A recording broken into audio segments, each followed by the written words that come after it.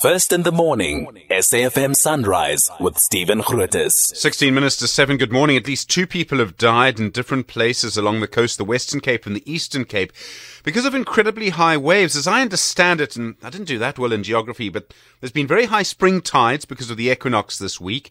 The moon's pulling the water up higher as part of the tide. Then the big storms in the Western Cape created a situation where the waves basically burst over the beach. In some cases, cars were dragged almost out to sea. Several restaurants flooded.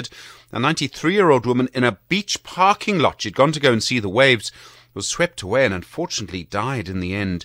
Another man, unidentified at this moment, also dying. Craig Lambinon is from the National Sea Rescue Incident. Craig, good morning. Good morning. How busy were you over the weekend? So look, it was a very busy weekend. The NSR volunteers and the emergency services responded to multiple incidents around the coastline, and also on Hartbeespoort Dam, which saw Hartbeespoort Dam itself saw 1 meter wave heights, with people on their boats unexpecting to that kind of conditions on an inland waterway. But everybody did exceptionally well. The South African Weather Service, their alerts had were already initiated from about Wednesday and Thursday onwards. Everyone was expecting this. We commend the media for their alerts that they put out over the weekend, alerting on this phenomenon, this weather phenomenon. Understandably, thoughts are with everyone that was affected. Condolences are to those who have lost loved ones.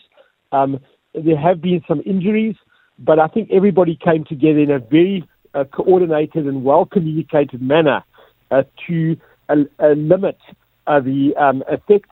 And I think it's now a case of mopping up operations to see what the damage was. We know a number of restaurants, a number of structures and buildings that are close to shore, even a lot of our NSR rescue stations, which are obviously right on the beach or on the shoreline, have been affected by this, and everybody's pulling together to get everything right again.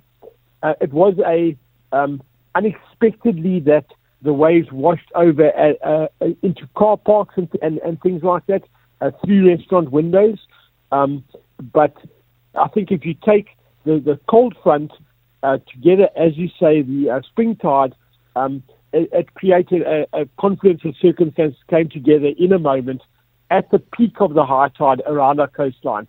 But everybody has done very well in coming together to limit injuries and fatalities. Are the conditions, the sea conditions, wasn't aware you could have meter-high swells in Hartbeespoort Dam, but are the conditions now easing, or could there still be some danger?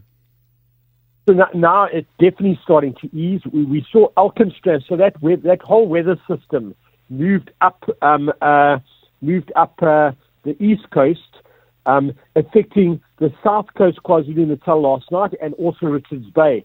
So Richards Bay, Alkenstrand, and Palm Beach were completely swamped by a storm surge.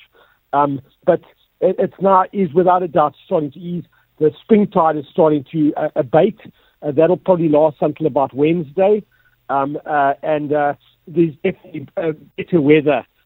So we think everyone's out of danger now. And to create such big swells, big waves in an inland water area like Hartbeespoort Dam, is that just because of the spring tide or something? So that's not really with the spring tide effect, but the very strong winds that we experienced over the weekend with the cold front caused that to happen. But again, everybody came together very quickly. Craig Lambinon, thank you very much indeed from the National Sea Rescue Institute. Busy weekend, as you can hear. Seem to have weathered the worst of it for the moment.